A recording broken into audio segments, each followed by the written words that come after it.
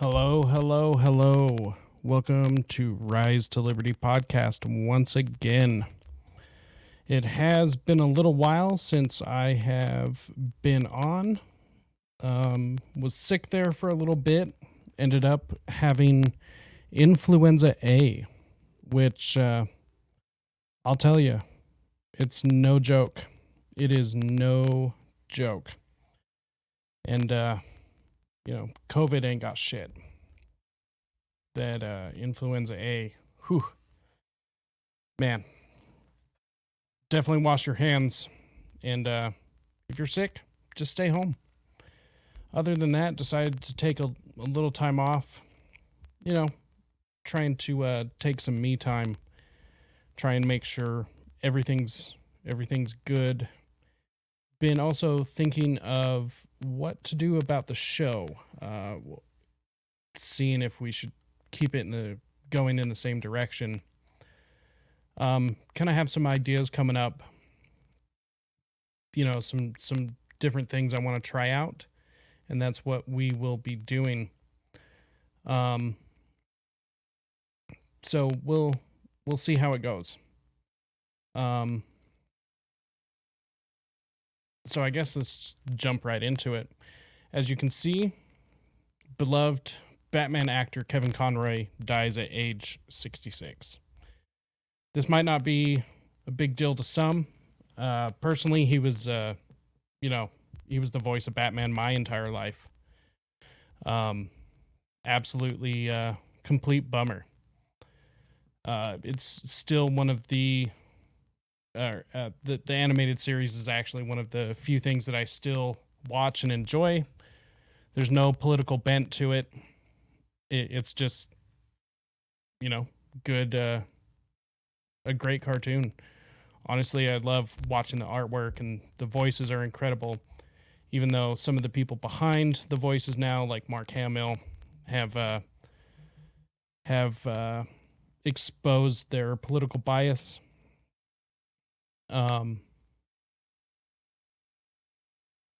It's I don't know, it's just kind of a bummer.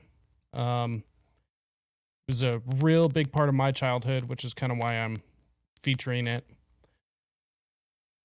Let's see here. I did have a little something that I brought up, just a little clip. So I'm not sure if anyone remembers what the hell were their names? Obviously, I can't even remember who the hell they are. Roger and Ebert used to review movies late 80s, early 90s, all the way up until the 2000s. One of them passed away, and then they continued on for a little while. Thought that was kind of interesting. It didn't last long with one of them, but they would always give the thumbs up or the thumbs down for movies. And there was one movie that they both agreed upon, which was pretty astounding.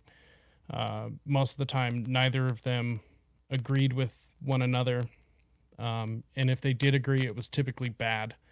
However, there was one movie that they agreed on, and it was Batman Mask of the Phantasm. It was supposed to be the end of the series, supposed to wrap it up, and they actually ended up both giving it a very a very wonderful review, which, coming from both of them, I still find surprising. I highly recommend it. Honestly, it's a lot of fun. Just go watch the movie. It's a great story. Like I said, I like it personally just because it gives me an escape from all the political stuff. It seems like that's constant. And so, that's my choice. However, I do need a break every now and then. It gets old. But here's a bit of a clip. Hopefully it's good. Joker.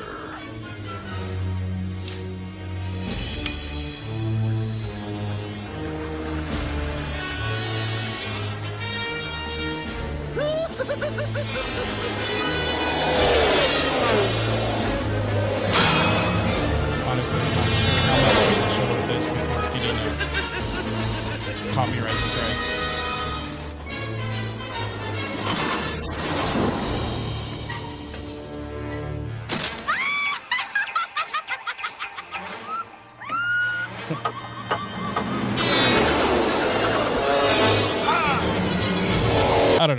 it's a good movie. Like I said, I recommend it. It's a lot of fun. And it might not be your thing. Batman might not be your thing. It's cool. But I did just want to Mark Hamill will save Ukraine with flying robots. That's a good one. It's just kind of a huge bummer. Kevin Conroy, from everything I heard, he was, a decent person. And it's just kind of a bummer when those things happen. So kind of wanted to open the show with that. So let's get down to brass tacks. Let's see here. Let me just pull this up. So we just passed the midterms. I don't know why we say we. I've said that a couple of times today already.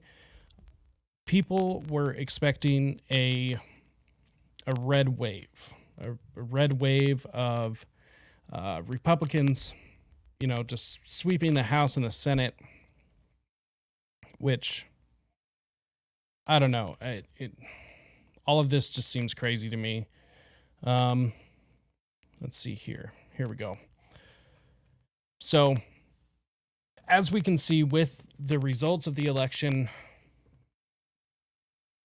I pretty much agree with the sentiment of this article I found on Zero Hedge. The election won't change much in DC. The real battle is now in the states. I pretty much agree. I didn't think that it was going to change much anyways. My personal opinion is that there's no difference between Republicans and Democrats. I mean, Republicans now are basically Democrats from 20 years ago. The only reason Republicans look so good at all is because Democrats are so shitty. Neither of them do any good. Neither of them do the things that they promise that they're going to. Well, actually, I take that back. I believe Democrats when they say that they're going to do the things that they're going to do. I don't believe Democrats that what they do is going to produce the results that they say. So I believe it's kind of it's two-faced. I believe more often than not, Democrats know exactly what they're doing. They're just lying. Whereas in Republicans are spineless and they just don't do anything. Anytime that it's actually important for them to do anything, they end up just bending the knee. And then there's also Republicans, either or. There's Republicans that I personally believe are actively going along with the Democrat establishment. I have yet to see any convincing evidence to prove this stance wrong, that there is no difference between Democrats and Republicans. Anyone who looks at politics objectively, I don't see how you could see any different. So let's see, let's get into this a little bit. This is a good article, much like anything on Zero Hedge, one of my main news sources. So there's the section of this that says the big changes will be at the state level. Obviously, I'm not going to sit and read the article. You can go read it yourself. Let's see, in fact, I'll make sure and copy that and throw it in the chat.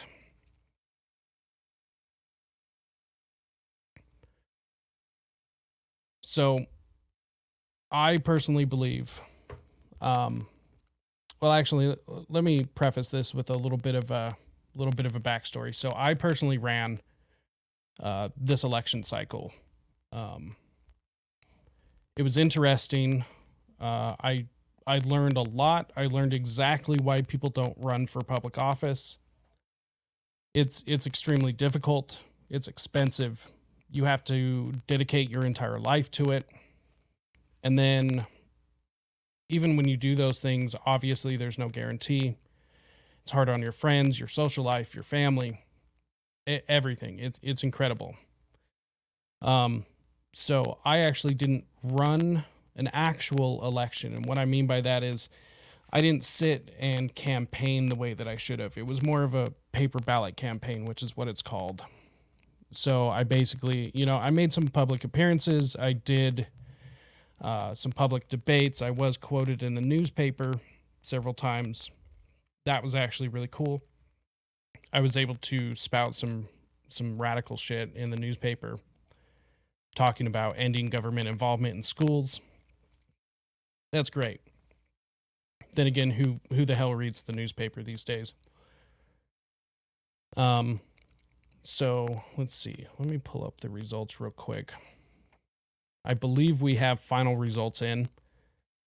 I am going to keep checking the results. Interesting thing.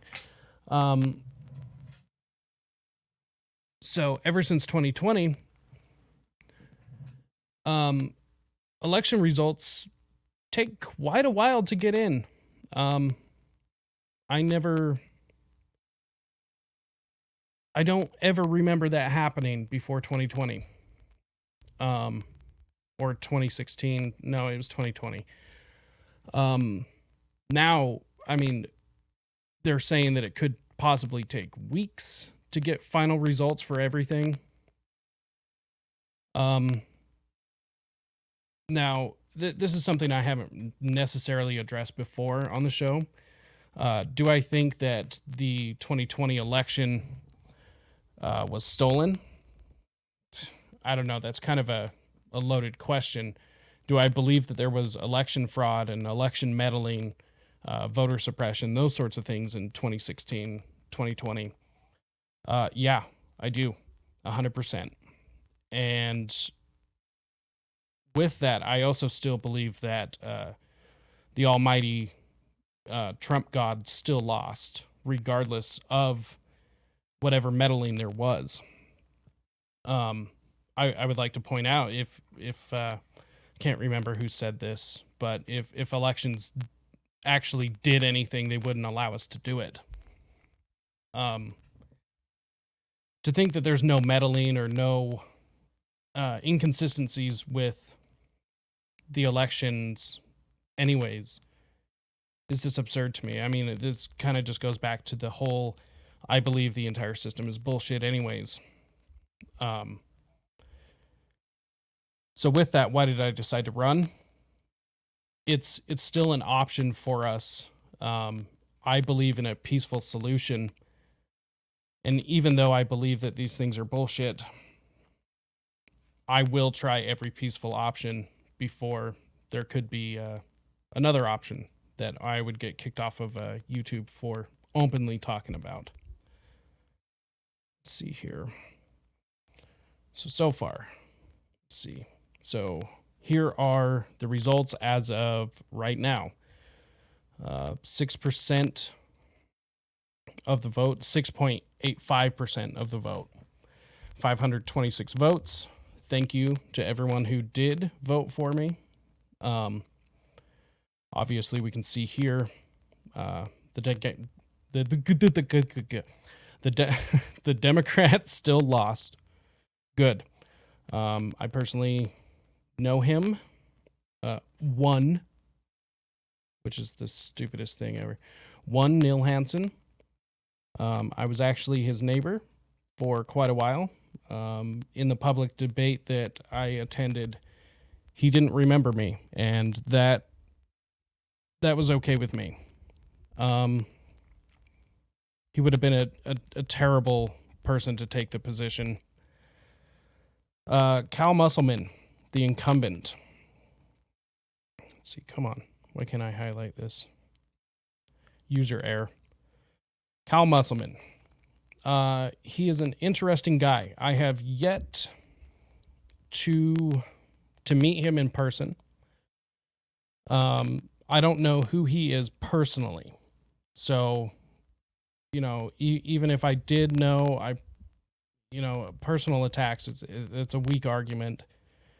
What I can say, and this kind of goes back to the reason why I ran, I looked up his track record with what he was doing with the position as a member of the state legislature. And to me, it looks like he's practically done nothing. In my opinion, he is squandering the position.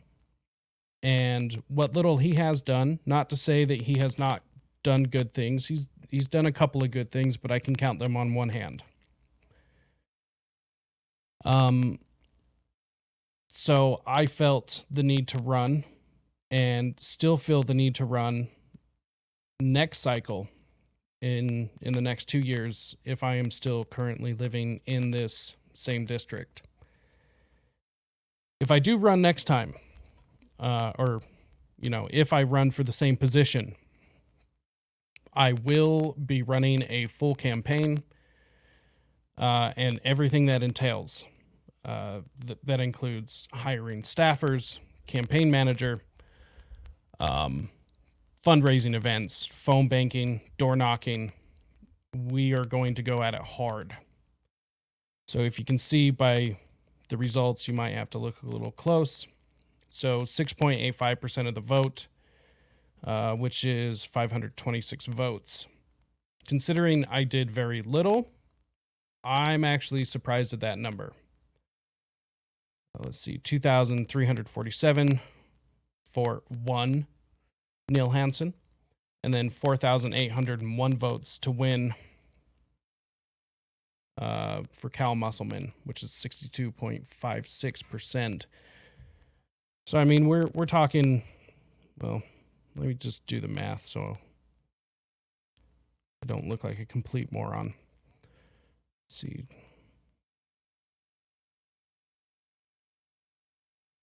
So 7,674 votes as it sits right now.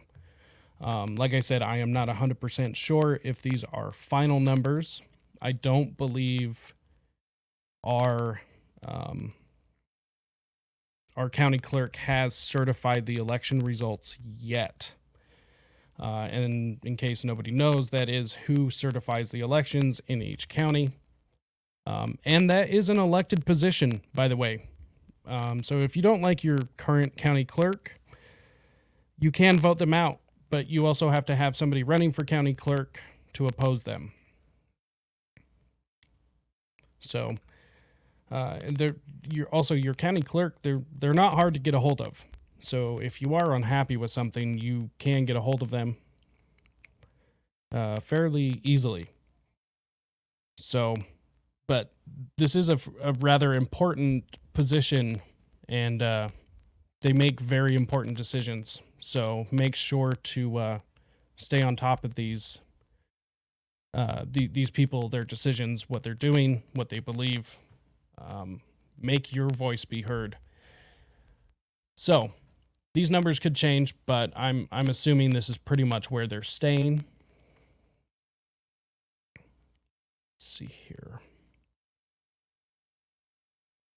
So even with this, I definitely believe that the red wave everyone was expecting, that was a joke. The idea that I could go just so many directions. I've tried thinking about this a lot, and it's just, this is not to say that any election ever won't be fair. It won't be this or that. However, I do believe that the system is entirely broken. And there is opportunity and motive for a lot of people to bend the system in a particular way if they see fit. Now, my ultimate thing that I've learned, I guess, the message that I have learned from running,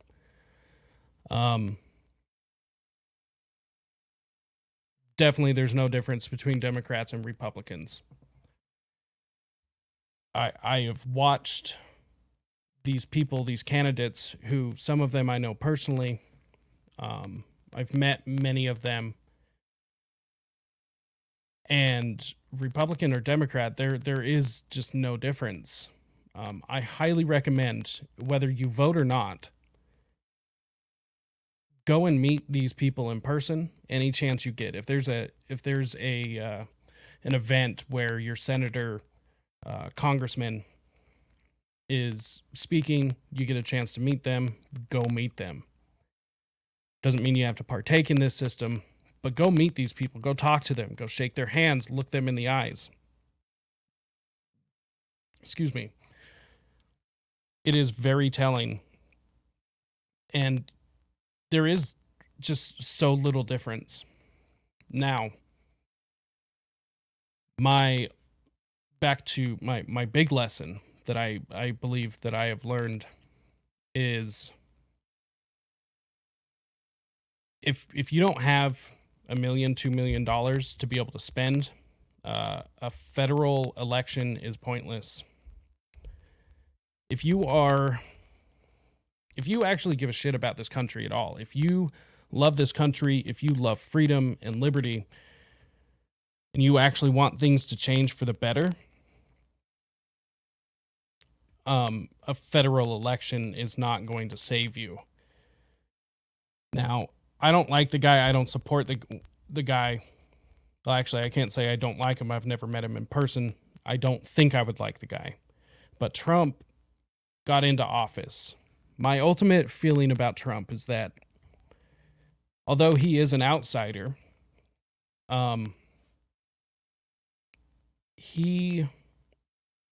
if the state, the deep state asks you to do 10 things, he would do 7 or 8 of them.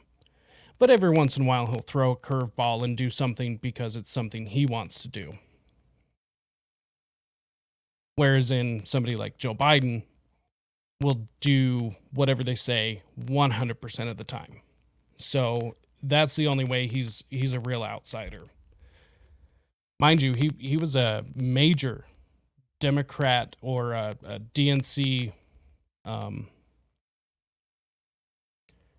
donor. That was the word I was looking for. God. He was a major DNC donor all the way through the 80s, the 90s, into the early 2000s, which is when he says terrible things about Hillary Clinton and who she is as a person. That's why I believe him. He knows. He definitely knows. He's an 80s Democrat, 90s Democrat. He's not this freedom-loving person that the new right puts him up to be. He's done a lot of terrible things. He's pushed Israel's policies. He's really doubled down on that, actually. He didn't get us into any new wars, but he was unable to end any war while he was in. He's just not. He's a polished turd, in my opinion. Although I do think he is a troll master, and that's one thing I do like. He said things like, "We'll take the guns first and ask questions later." Record spending under Trump. He also had Operation Warp Speed. I mean, there's 3 reasons that freedom and liberty-loving people should not be supporting this man. He isn't for the people. He's done things that have benefited us, but my question is at what cost? Like I said, record spending for him. I believe what we are experiencing now, as far as economically, that this is due to Trump's policies, not Biden's policies. We haven't even reached the beginning of some of these Bidenomics policies. We haven't even begun to see what's going to happen. We have as far as gas. Thanks for killing the Keystone XL pipeline day one. Depleting our oil reserves, and now we're on the border of a diesel shortage, which will be real fun when the food stops being delivered once everything stops. It's going to be really interesting. So let's get back to this. So really, local elections, in my opinion, many others' opinion, and this is coming from somebody who has just finished up a state level race, who was working closely with other people who were running very local races. Let's see, bring up something I didn't plan on showing. So coming from somebody who just finished up a local race, who is deeply involved in politics to sometimes a unhealthy level, kind of tongue-in-cheek joke. Local races still do matter. Voting locally still does matter. As far as what office matters, that could change depending on exactly which office you're talking about.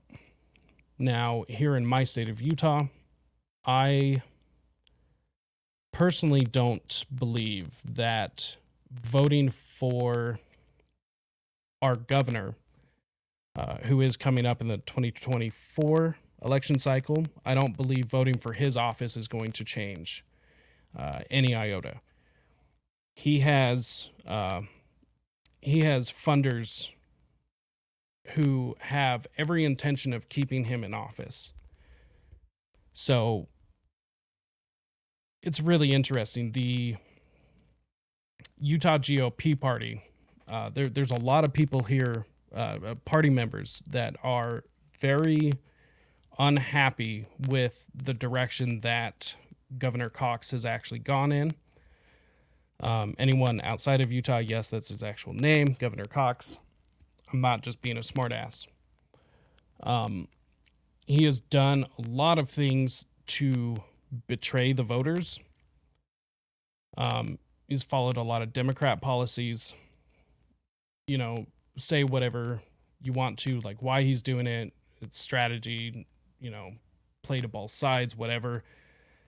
Point is, Utah GOP members are very unhappy with him.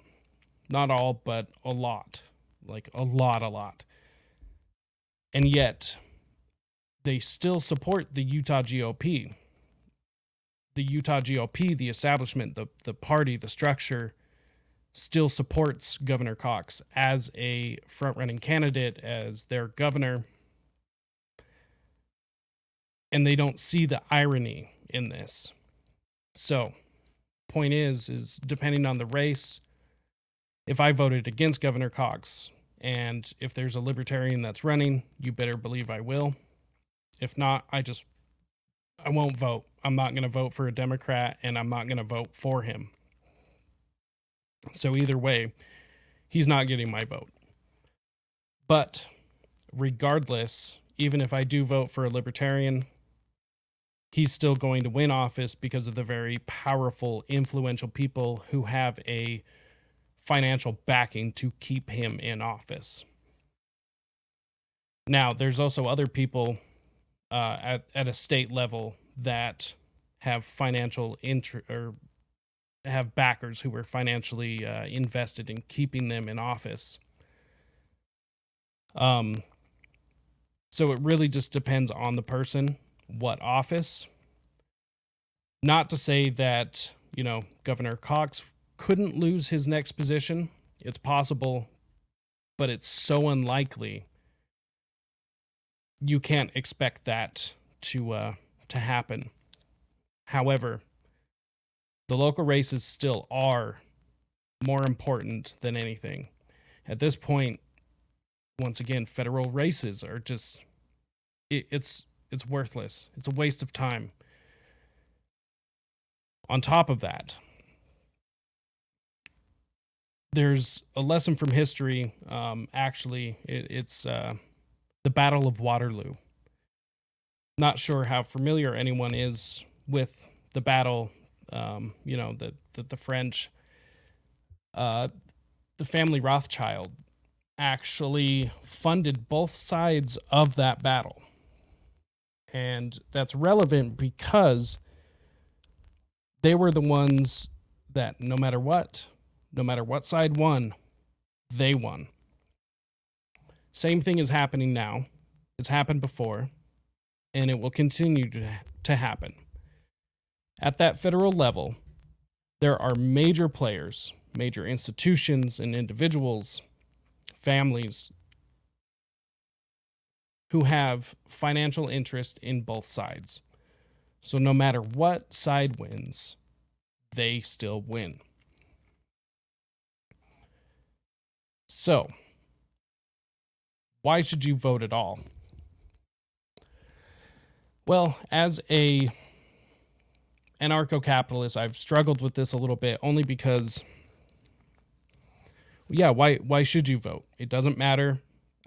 These people are going to win. I shouldn't waste my time. Well, that's why I vote libertarian. The reason I vote libertarian, because whether it means something or it doesn't, and it doesn't, if I vote libertarian, then it's still on paper that I am not going along with these people. I take time out of my day to go do that just so there's an official record to say, fuck the two-party system. I want nothing to do with it. To me, that's worth it. It's worth it for there to be an official record of me saying, fuck the two-party system, fuck Democrats, fuck Republicans. I'm voting for somebody else. I would rather have it on paper that I am throwing my vote away, which is nonsense, that I'm throwing my vote away and, upsetting the election for this group or that group or whatever. So that's why I still vote. That and the fact that it's, even though it's a empty symbolic gesture, it's something that we can still do. And I'm not going to give up any ground, any right. And just, I'm not going to give it up just because it doesn't change anything. Now, once again, locally, it can change things. Your city council, county commissioner, these are races you can directly affect. These are races that definitely affect your daily life. These are elections that a couple of votes can change the outcome. Not to say that there is no corruption at this level, but because there is. Any important position, there's going to be corruption. That's the nature of this entire game in the first place. But these are less corrupt. Well, I don't even want to say less corrupt, but there's still more meaning. You can still affect them. So federal, fuck federal. I do it as a symbolic fuck you. Locally, I still pay attention. There's certain positions that are more important than others. Judges, your county prosecutors. Your county prosecutors and your judges are some of the two most important positions. Just think of how bad things can get. Well, if you want to know how bad things can get, look at places like San Francisco, Nancy Pelosi's district, to be specific. They just don't prosecute crimes. So, it's all catch and release with the police. And that's the kind of city you end up living in. I would personally still want to vote for that. I mean, it's to the point where people want to leave the city versus do anything about it, which I think is a weak-ass position. Stay there and fight for your damn city. But, I don't live there, so I guess it gets to a certain point. If I lived in Portland, I guess I would leave. Okay, let's see here. So, election results right here. This is one that I am super, super proud of. Brian, if you're watching or ever end up watching this, you did a great job, and I am surely proud of you, brother. But right here, County Commissioner Seat B, 28.18% of the vote. That is incredible. That is incredible for a libertarian. Typically, libertarians cover anywhere between 1 to 5% of the vote. I've got this one nose hair. Anyways, 1 to 5% is typical for Republicans. You can look at races all over the country for this exact same thing. In fact, there was a libertarian, I believe Chase Oliver, in Georgia. Yeah, that took 2% of the vote, and now we're all getting blamed for libertarians spoiling the election and getting a Democrat elected. Whatever. You obviously don't know how elections work. And yeah, it's interesting. So, 1% to 5%, that's fairly typical for a libertarian election, at least historically. So this 28.18%, mind you, Brian is a political nobody. He's never ran for office before. He's not a big outwardly spoken person. He doesn't have this huge reputation in the community. He's, politically, he is unknown. So this is his first big thing, doing anything. And so 28.18% of the local vote, that is incredible. It's just awesome, honestly. I love the number too, 16,666. Pretty funny, in my opinion. Okay. So these are the sorts of races that actually do matter. You can actually change the outcome in. And these are the people who do affect your daily life. Some of these races might be bullshit more than others. But this is impressive. This is the sort of thing that keeps me white-pilled, personally. So, moving forward. Well, actually, let me just comment on one more thing real quick before we get to the what now.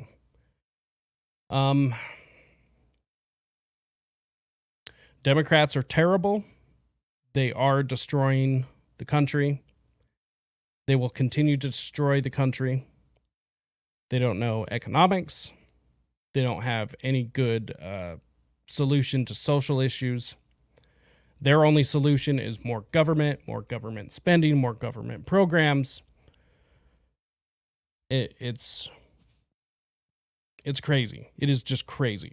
They are terrible. They are so radical that, well, they're so radical and they're so terrible that the current Republican Party actually looks good.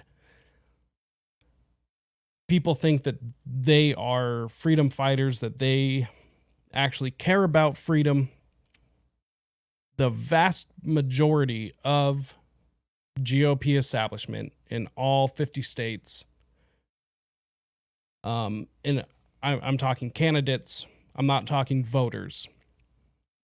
Voters is a different discussion, but Republican candidates, the establishment of the Republicans, they are weak. They run terrible candidates. Dr. Oz in Pennsylvania, this election cycle is a perfect example of that. Dr. Oz is a shit candidate. He wasn't for freedom. He wasn't for expanding liberty. He wasn't for any of these things. He was a terrible candidate, and he was going to do terrible things. What's funny is John Fetterman and Dr. Oz are actually not that far apart on a lot of things. So Democrats are so terrible that Republicans look good. Well, if you zoom out, the Republicans are not that great. They're weak. The establishment ones that actually have power and are able to get things done are just like a red cunt hair away from doing the exact same things that the Democrats are doing. Or it's I don't know. They're just so close. There's no difference. Mitch McConnell, a Brino, I guess, Republican in name only. I think that's kind of an overused term. These people they don't care. Democrats will literally vote a person with brain damage into office, into a U.S. Senator's position, to beat the Republicans. Now, I'll give the Democrats this: dedication and able to get their dumbass voters out there to go vote for them. There's no party that's better.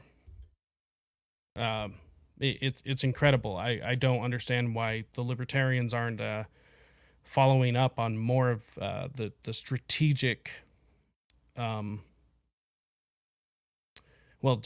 guess the strategy of a lot of Democrat campaigns.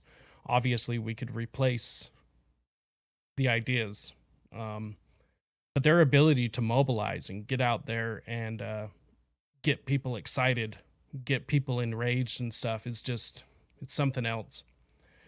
Maybe I'm wrong about that. Maybe it's not, we wouldn't be able to replicate that on a libertarian platform. Last person to really light the fire in people in their hearts and their minds with libertarian ideas was Ron Paul. I think there's some good people now. There's some amazing messengers in the liberty movement. Yeah, no, totally. Good night, everyone. It's, I don't know. Like I said, maybe libertarians can't replicate what Democrats do as far as how they do it. The one thing is, though, I don't think we have to ultimately. But moving forward, this whole thing was a shit show as far as midterms. It was going to be a red wave. Well, if you even halfway pay attention, it was very clearly not a red wave. It was a red trickle more than anything. Let's see here. Let's see.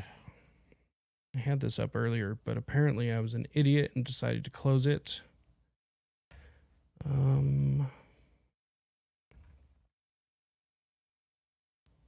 Okay. Let's pull this back up.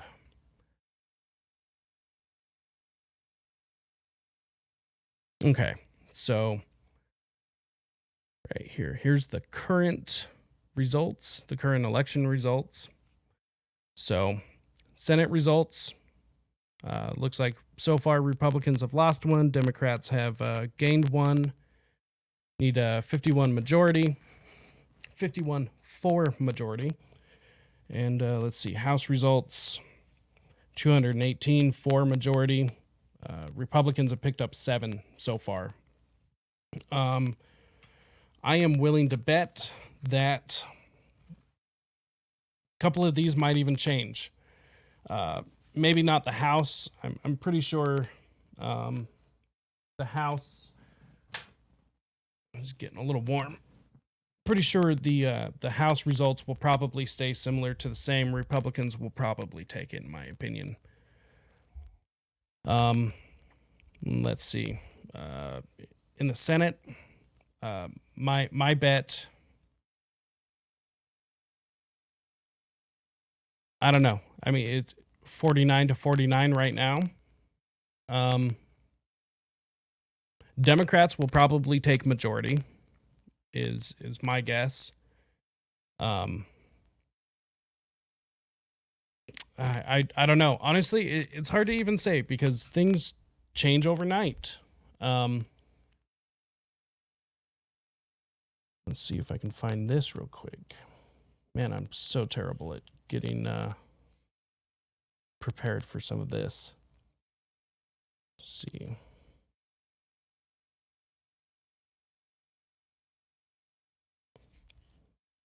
This is just terrible entertainment right here.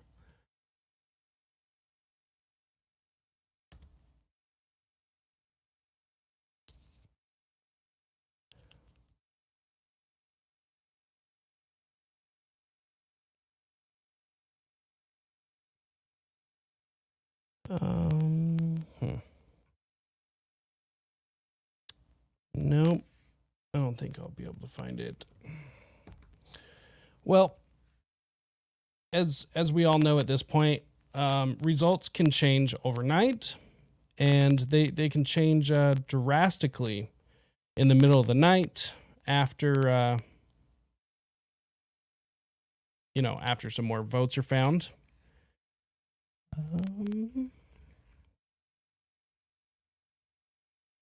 Aha. I lied. Totally found it. Thanks to myself. Come on. StreamYard acting slow. So, out of nowhere, results can just change for very little explanation, very little logic, for any logical reason or any reasonable reason. It's yeah, F in the chats, boys. I was thinking about this, kind of a side note. France and most or large portions of the EU, I could be wrong on this. Large portions of the EU, or it might be the entire EU, has actually banned mail-in ballots due to their corruptibility. And so I was commenting to somebody that that even other countries such as France, who I know have outlawed them, have actually, banned these mail-in ballots. And yet here we are arguing about whether voter ID is racist or not, which, mind you, if you think that black people can't get ID, you're racist. Just more blatant hypocrisy. Okay. Probably clean up my tabs. Let's see. So, okay, let's get back on track. Okay. I'm good, I promise. Just have ADHD and haven't taken my meds. One hell of a challenge here. Okay. So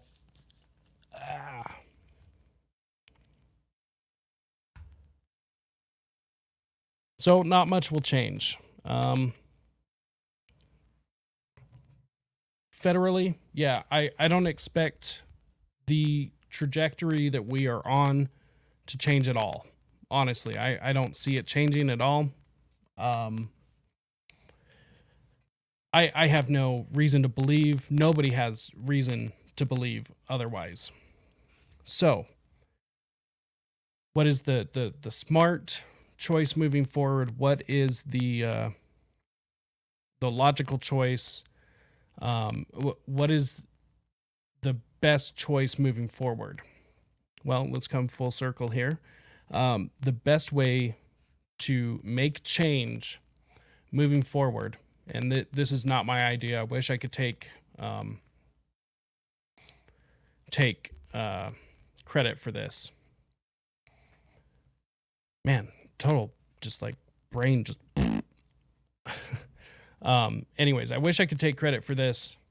And I'm not sure where he got this idea, because I'm sure, well, he's definitely not the first person to think of this either. But Justin O'Donnell, who, if you don't know, definitely go find him. Subversive with Justin O'Donnell. Great show, great podcast, funny dude, one of my favorite people in the liberty movement.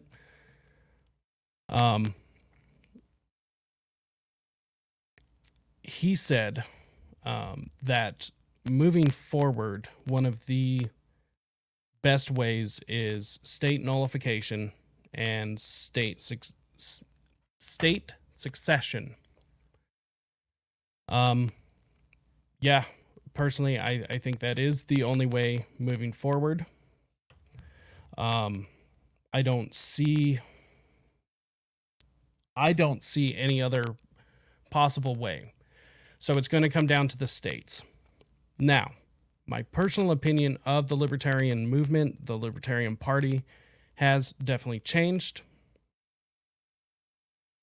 Hot take, the Libertarian Party should only exist at the most local level possible. That's the only way that it can function naturally.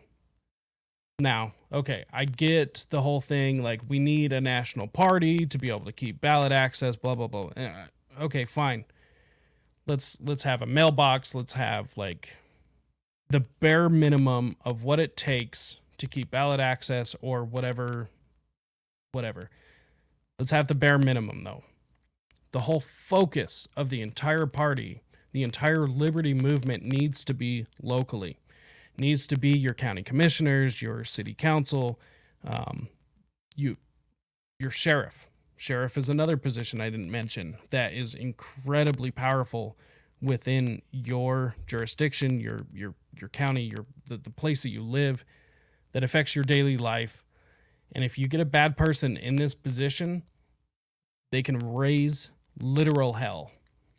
So, state succession and nullification. Well, this is easier for some states than others. Push state independence. Get off government welfare on a state level. Each state gets federal funding.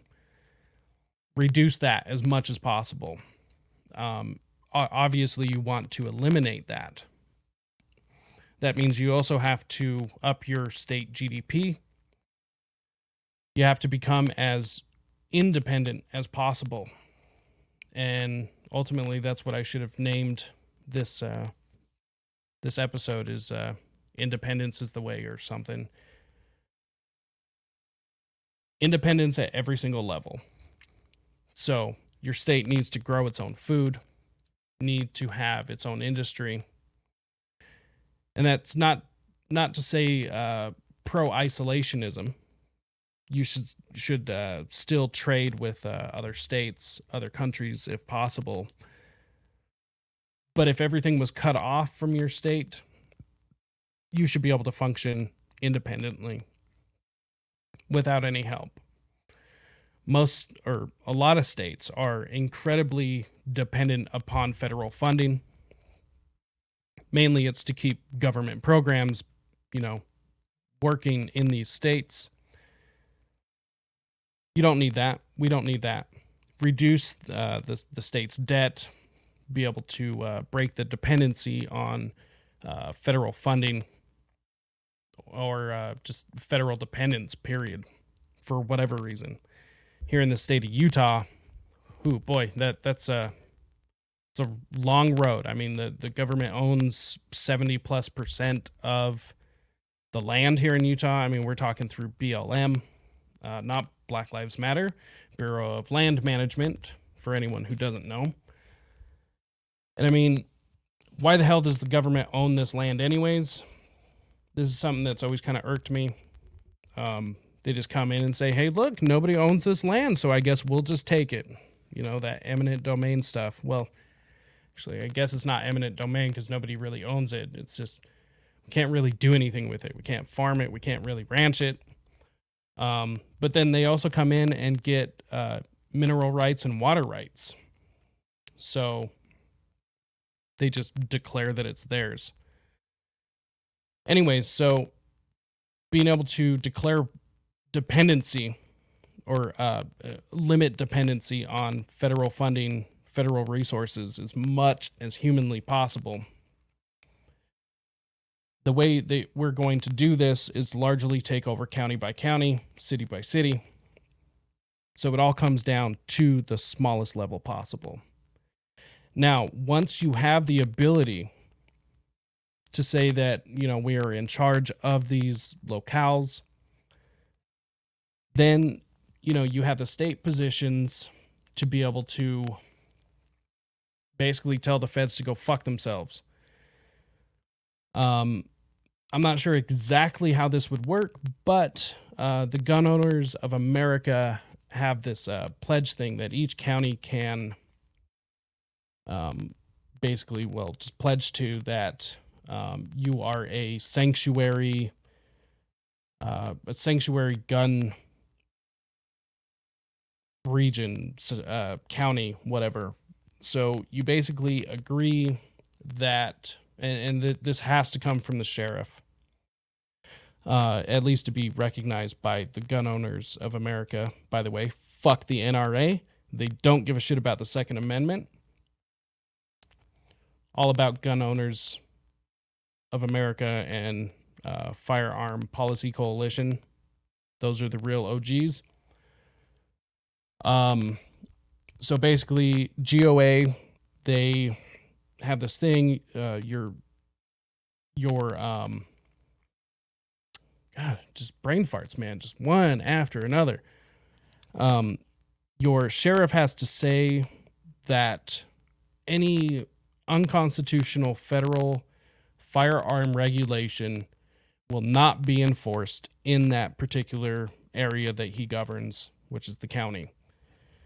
Here in Weber County, our sheriff sometime back actually signed this and basically has made the pledge that no unconstitutional firearm regulation will be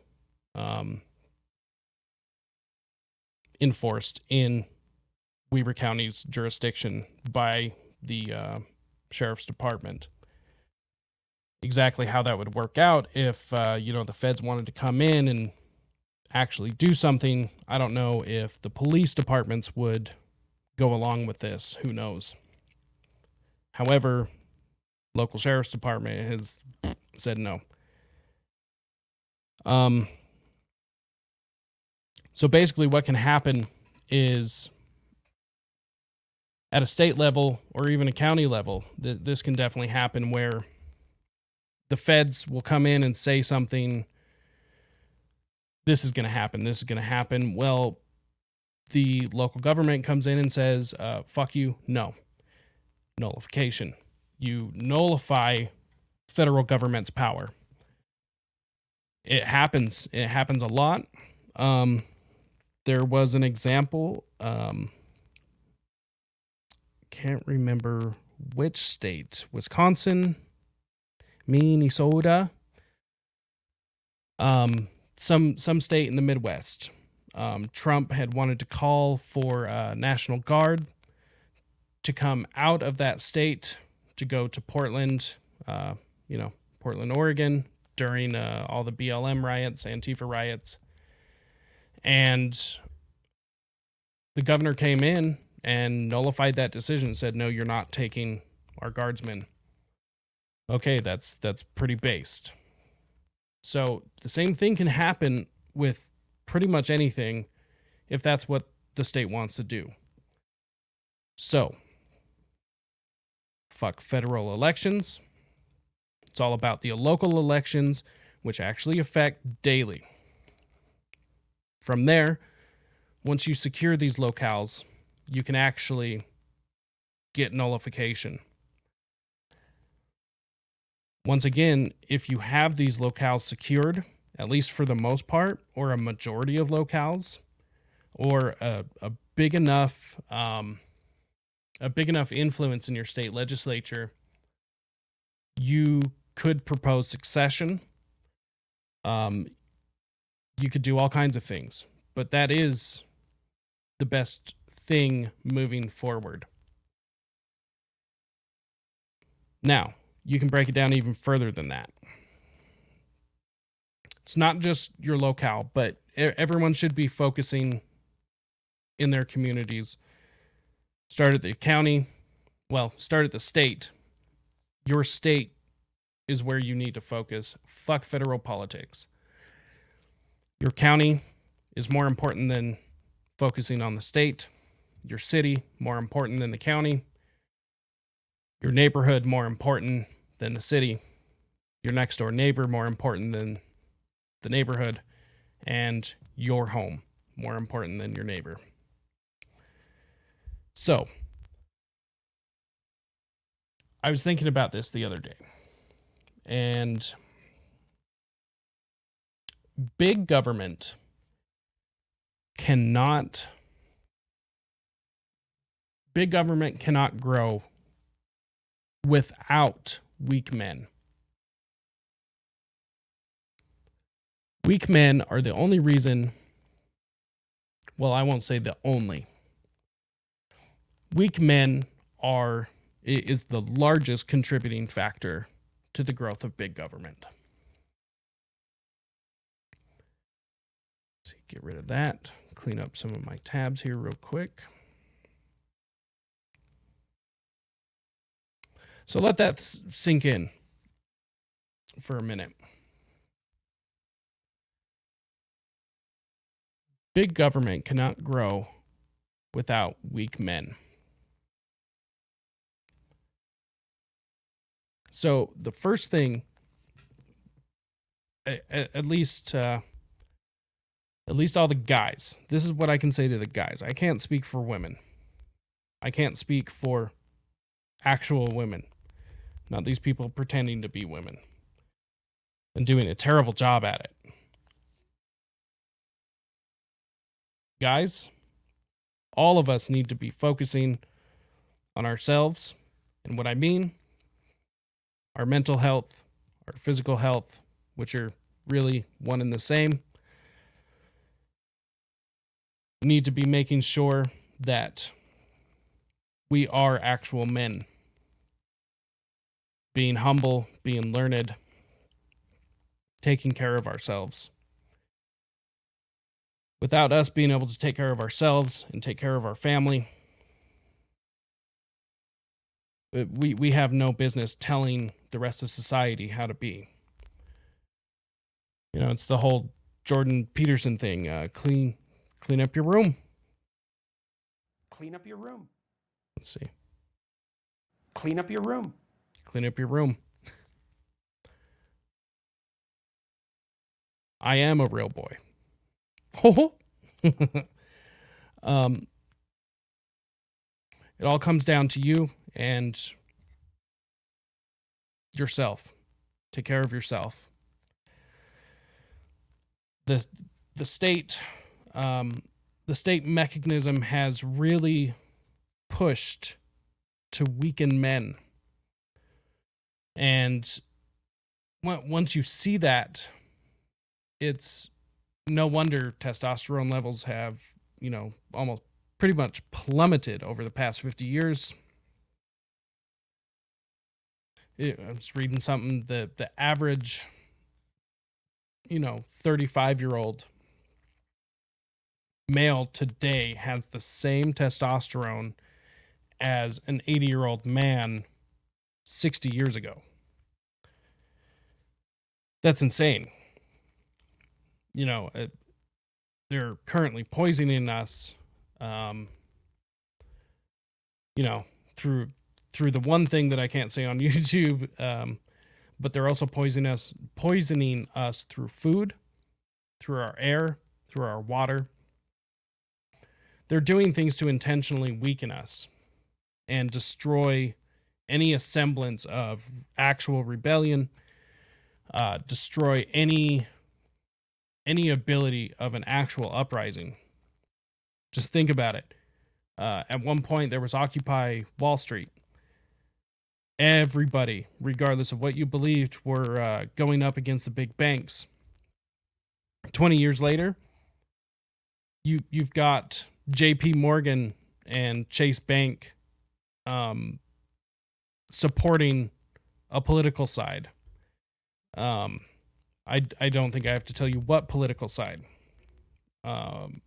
Obviously, the Democrats and all of their fucking wild beliefs.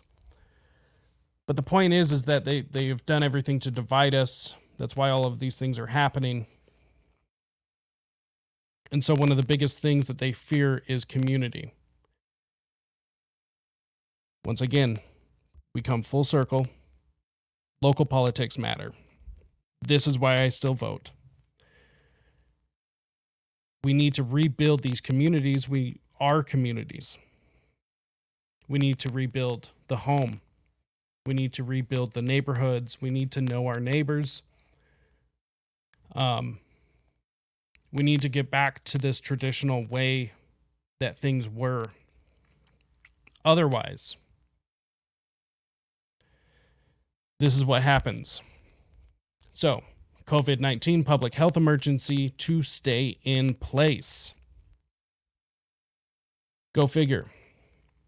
I believe it was Ronald Reagan who said there's nothing more permanent than a temporary government program. I could be wrong on who said that. You know, there's just so much to be able to remember.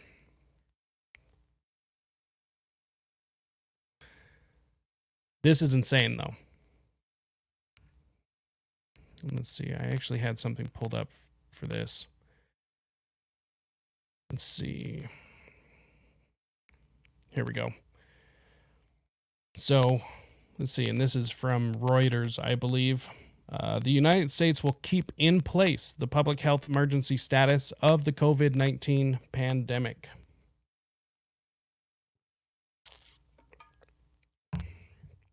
Allowing millions of Americans to still receive free tests, vaccines, and treatments until at least April of next year. Two Biden administration officials said on Friday. Yeah, today. See, the possibility of a winter surge in COVID cases and the need, like how they put that in there, the need for more time to transition out of the public health emergency to a private market were two factors that contributed to the decision not to end the emergency status in January, one of the officials said.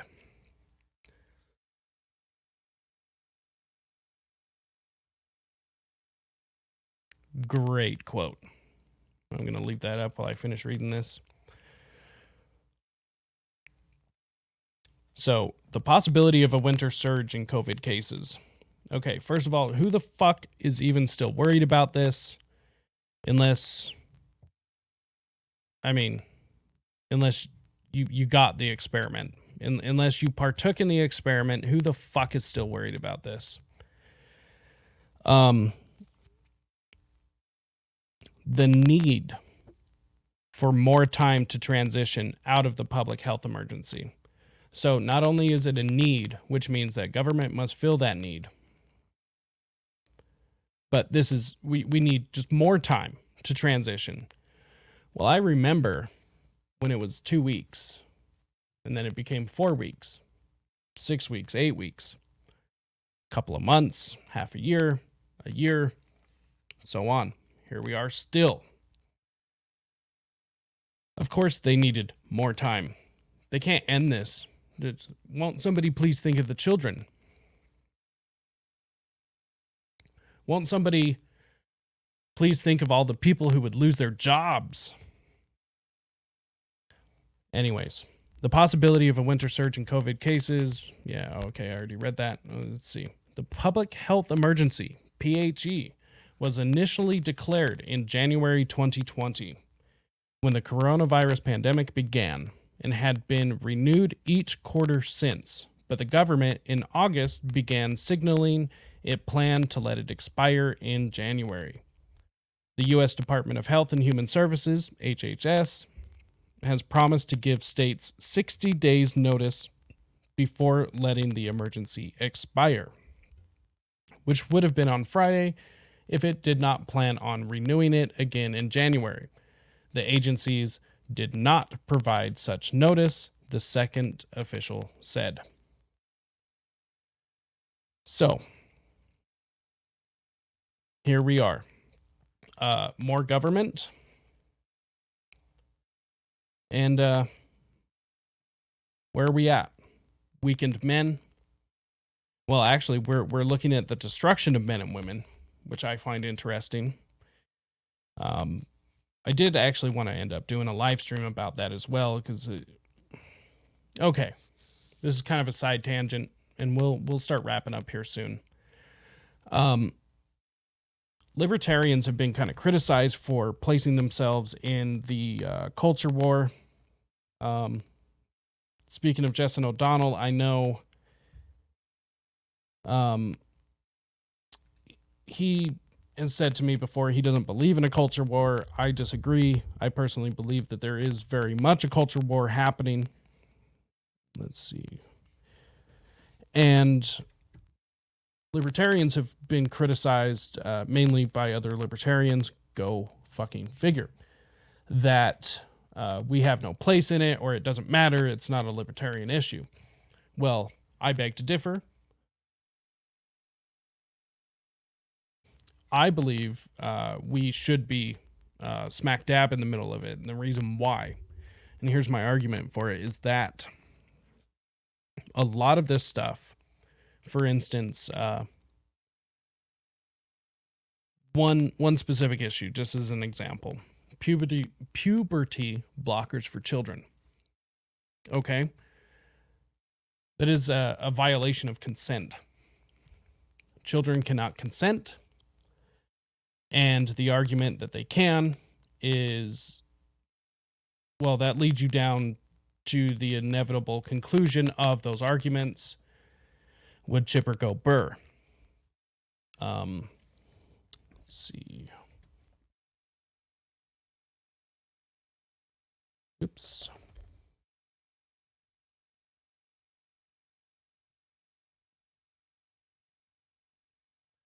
So, if for no other reason other than the fact that there is an attack on actual consent, that is why libertarians should be involved in any of these culture battles, this culture war. Call it whatever the hell you want, but there is an attack on the idea that children cannot consent. Our entire philosophy is practically based on consent itself. See, I'm trying to pull something up. Of course, I didn't plan on pulling this up, but this is related to the coronavirus or COVID-19 public health emergency to stay in place. Good God. Let's see.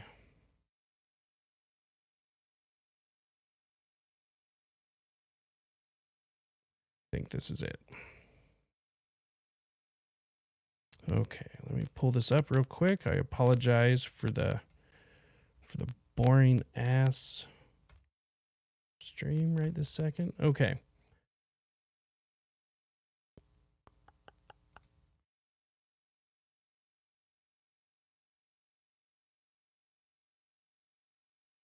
Swear to God, if there's a commercial. Promising news last night about the COVID pandemic. President Biden saying that while there's still work to do, he believes the pandemic is over. CBS News' John Diaz is live in Hamilton Heights with more on the president's comments and the battle that is still underway. John. Chris and Mary, good morning to both of you. And the president's remarks, as you can imagine, they have been music to many people's ears. However, though President Joe Biden does not officially have the authority, the power to declare an end of a pandemic, the power remains with the World Health Organization. And in just a few hours from now, health leaders from the local level up to the federal level, they will be meeting here later on this morning to discuss and advertise why it's still important for everyone to get their boosters so we can keep an upper hand on this virus. The pandemic is over. A bold and optimistic statement made by President Joe Biden last night on 60 Minutes. Okay, just real quick. If he doesn't have the ability to actually declare this over, I would like to know who does. Now, that's kind of a hyperbolic question. Well, I guess it's kind of not, because I mean, there was a president declaration that this was a pandemic in the first place. I mean, there were other agencies involved as well, but I mean that's just a confusing statement to me. Minutes to Scott Pelley. We still have a problem with COVID. We're still doing a lot of work on it. But the pandemic is over. According to Johns Hopkins University, across America, there have been almost 96 million COVID cases total. The president pointing to a catastrophic loss of people due to the pandemic. Another thing I want to point out real quick, kind of related to all of this, is we're expected to believe that these numbers are accurate. Okay. For argument's sake, these numbers are accurate. So these people can accurately tell us how many people have died, how many people were dying. If you remember, CNN had the little counter down on the screen corner. These people could accurately tell us all of these numbers. Yet it's going to take 2 weeks in some cases to get election results. Go fuck yourself. One that swept the planet. At one point, it seemed COVID took pity on no one. And we lost 1 million people, to COVID. When I got in office, when I got elected, only 2 million people had been vaccinated. They got 220 million. The president's remarks follow other hopeful comments from public health leaders. Last month, the U.S. Centers for Disease Control and Prevention adjusted and loosened its COVID guidance. Among the easing of rules, it said Americans no longer needed to social distance. But there are some conflicting messages. The U.S. government is still designating COVID-19 as a public health emergency.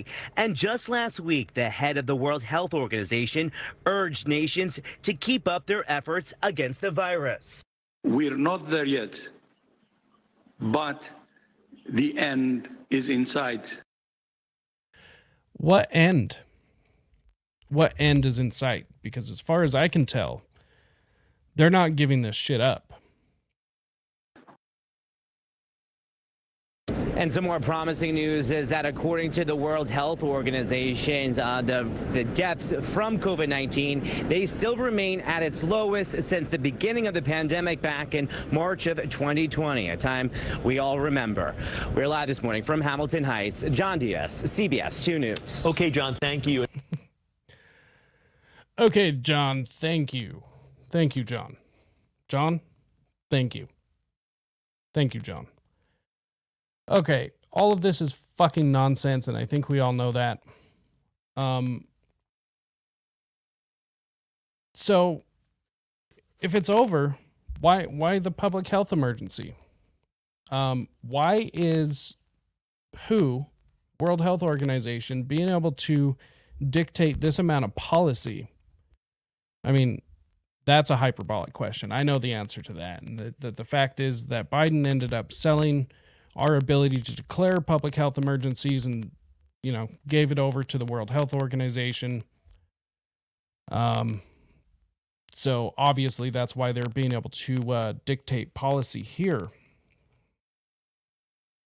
They're not elected officials. They have been absolutely terrible at managing all of this. I would just like to say there is a big elephant in the room nobody is addressing, and the unvaccinated are not dying.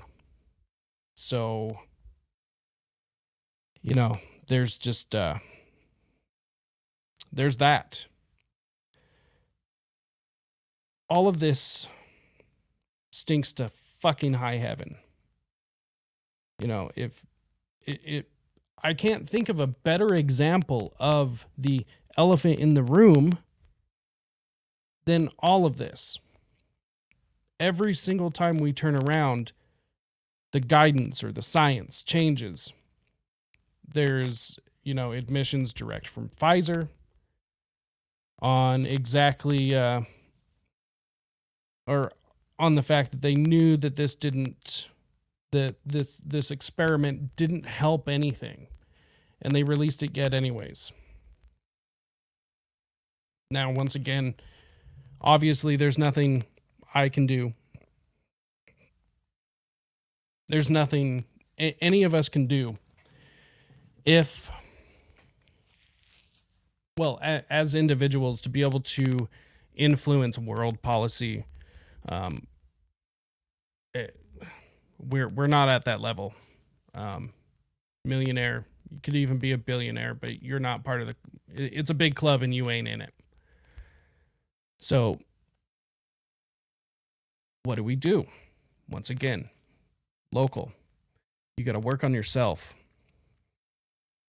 You've got to work on your family. You've got to work on your neighborhoods. You've got to know your neighbors. And this doesn't mean that you have to get along with everybody. One thing I have learned being a Libertarian Party county chair, just working in the community, running for office, doing all the things that I do, even running this podcast, I can confidently say a lot of people, they might say that they want freedom. Most of those people don't even know what that means.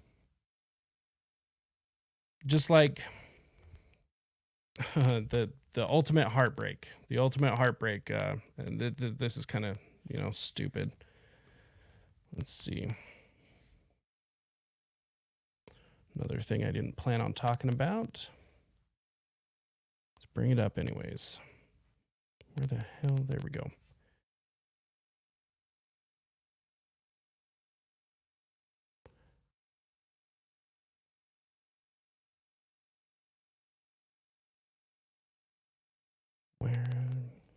Okay. Come on.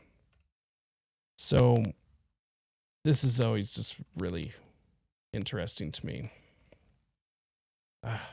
This broke my heart. I was sad about this. Elvira.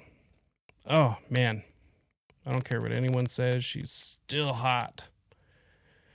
So, this sentiment, she's not the only, celebrity who said things like this. I'm leaving Twitter until they decide to reinstate their human rights and ethics team. Okay, you can't promote hate speech and call it free speech. Until then, unpleasant dreams.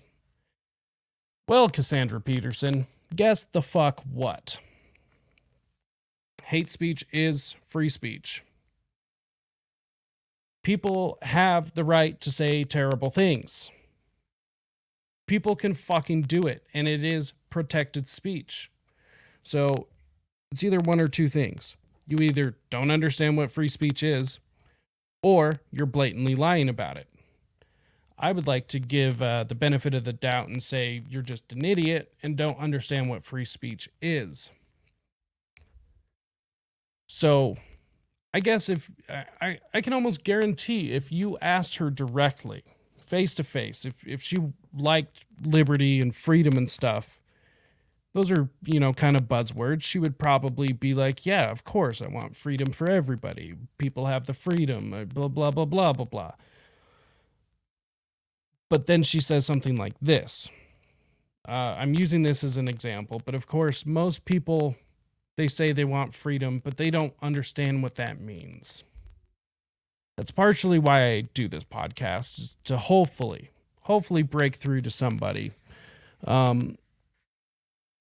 If it doesn't work, it doesn't work. But I'm not going to sit idly by and do nothing. The thing is most people don't understand what real freedom takes. And real freedom, unfortunately, when it comes to things like this, is going to take people being able to say some terrible fucking shit that you don't want to hear. You know what you do? You either tell them off, because guess what? You have the freedom to respond, or you, like if you're in person, you just say, I don't want to be around you. You leave that area. Or if you're on Twitter or some shit, you just keep fucking scrolling. You block that person. It's interesting. It's the... I'm not sure how old everyone is, but back when I was a kid, you know, in the 90s, there was always the discussion of, you know, the FCC, which I would like to say that there will be an episode I will be pre-recording, and it will be about the FCC and how fucking terrible they are. But there used to be this argument: if you don't like what you're seeing, just change the channel. If you don't like what you're hearing, just change the radio station. This is the same fucking thing. But the teams have switched. That's what's changed. It used to be the Democrats saying those things, just change the channel. If you don't like it, just move on. You don't have to consume this. This is the same thing. Sorry to tell you, but people have a right to have terrible ideas. And in fact, I would argue that these terrible ideas are actually necessary to be able to find out what's true and what's not true. These terrible ideas are how we actually find out what is true and what is not.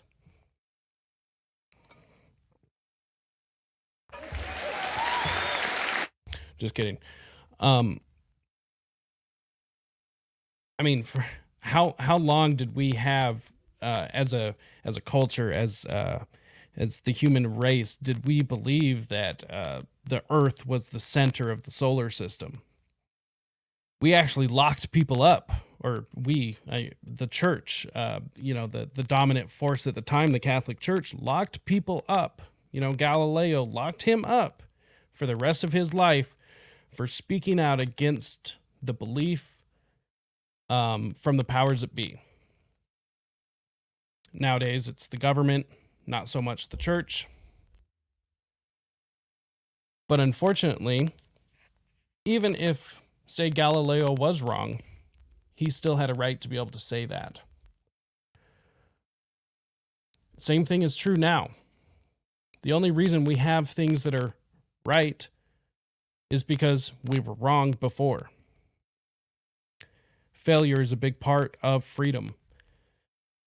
And people have a right to be wrong. And ultimately, that's what all of this comes down to, is as far as the freedom of speech thing, is we have a right to be wrong.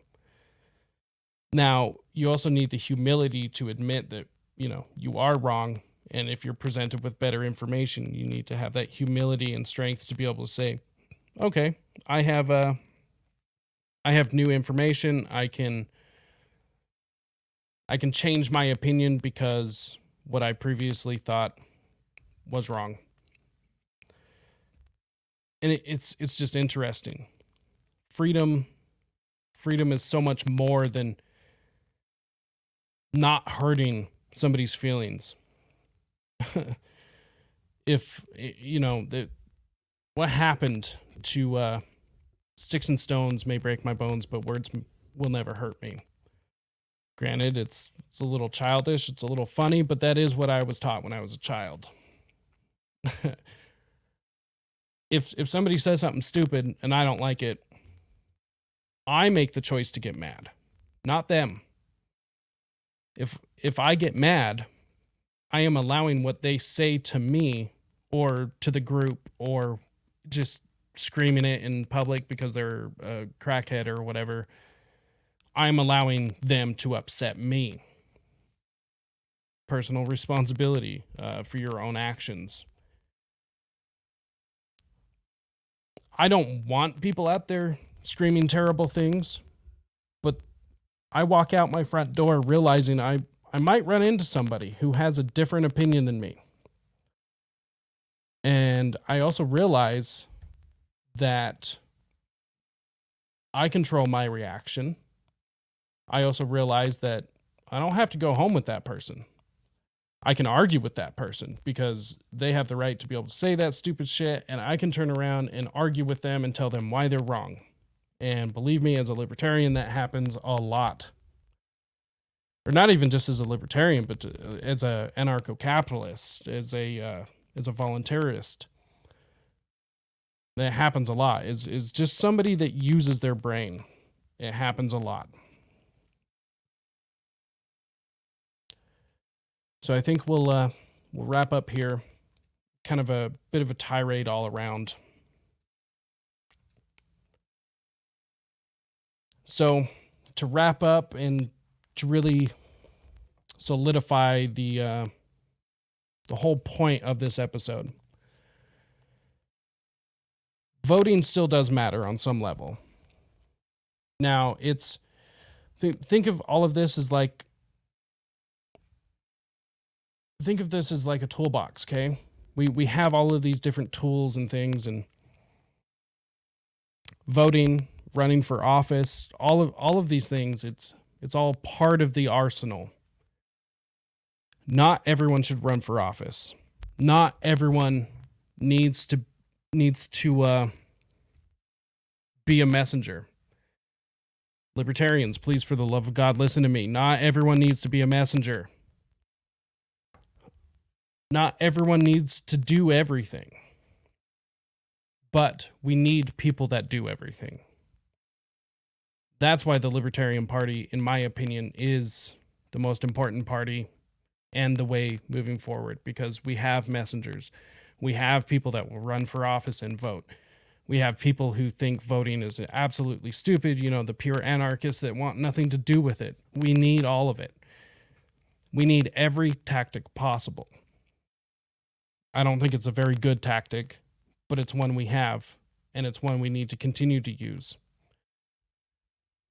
Now, like I said, it might not be something you want to do. That's fine. But bring whatever thing you have to the table, whatever tactic you have. Maybe you're a great community organizer. Maybe you know how to fundraise. Maybe you know how to do these different things. Maybe you just want to go and spend time at the Capitol building and go observe what they're doing, write a report and send it out to people on an email list. Maybe that's just something you want to do. What you do is not really the point. The point is that we need to use every available option, because what we as freedom and liberty loving people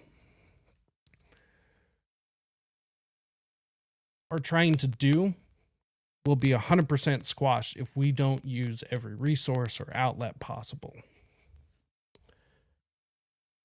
And that's the whole point to this conversation, the whole point that I wanted to bring up. So on that, I think we will wrap up here. Been going for just a little bit, 135 minutes, or 135, an hour and 35 minutes. Jesus Christ. Okay. So it was a lot of fun. Thank you for everyone tuning in. Do me a favor, hit that like button. That helps so much in the algorithm. It's really hard to get this show exposed to other people due to soft censorship. But it also helps us to grow, and it's easy to do. One thing before everyone takes off, we'll be doing more shows. Like I said, I've been kind of mulling back and forth about what to do with the show moving forward. Wasn't really sure just because of all of this stuff that's going on. I have a pretty good idea of exactly where to head moving forward, especially into the holidays and everything. And I believe everyone will be pleasantly surprised. I am looking for anybody who has knowledge or skill sets of way to prepare for all the horrible things that are coming, our way. At this point, I've kind of become an accelerationist. And I always kind of have been, but at this point, federally, I mean, I'll support Democrats. The reason why is let's just burn this thing down, dude. Let's get it over with. Fetterman 2024. Let's get him and Biden running for president, and let's just see where this fucking train wreck goes. The only thing that I really give a shit about at this point is locally. I know I can still affect my local races. Even though I didn't win my race, you better believe I will be getting a hold of my legislative representative, Kyle Musselman. Boy, you better be waiting for phone calls and emails, letters, and everything will be coming. I will be running again, hopefully, and I'm going to work on myself. I think everyone should, whether it's mentally, physically, both. Do whatever you need to do, but let's just the system is so broken. Let's just get it over with. We are coming down to some scary times. So anybody who has any skill sets, I'm talking canning food, any sort of information to be able to help people prepare for, power outages, survival skills, bushcraft skills, anything along these lines. I also plan on bringing on political strategists. I am always looking for hearing the opposite side, Democrats, socialists, communists. Whatever. Any skill, and the communist, socialist stuff. I want those people to come on because I want to hear the opposite opinion. It's hard to get those people on. I do have, some conversations with some people. We'll see if we can get them on, but a lot of them don't like their ideas put to the test, in the public forum. It's always like, oh yeah, I'll come on to debate you, and then you invite them on and crickets. Anyways, anybody that knows anyone that has any sort of skill set, that would increase independence amongst other people, I want them on my show. So anyone out there that hears that, I've got tons of people that I'm working on. Feel free to send an email my way. You can contact me through my website at risetoliberty.com. There is a contact section, or reach me on Instagram, Twitter, or Telegram. Those are the 3 places I spend the most time. And on that, make sure to go to risetoliberty.com/links. It's my master link. It pulls up everywhere I possibly am. And that's pretty much that. Thank you everyone so much for tuning in. And it's not going to be as long until I do the next live stream. I have a lot of time on my hands right now, so I'll be doing a lot more coming up, probably even tomorrow. If not, it will be real soon. Anyways, on that note, I would like to thank everyone for breaking your programming, and we'll be doing this a lot more. Until next time, stay free, my friends.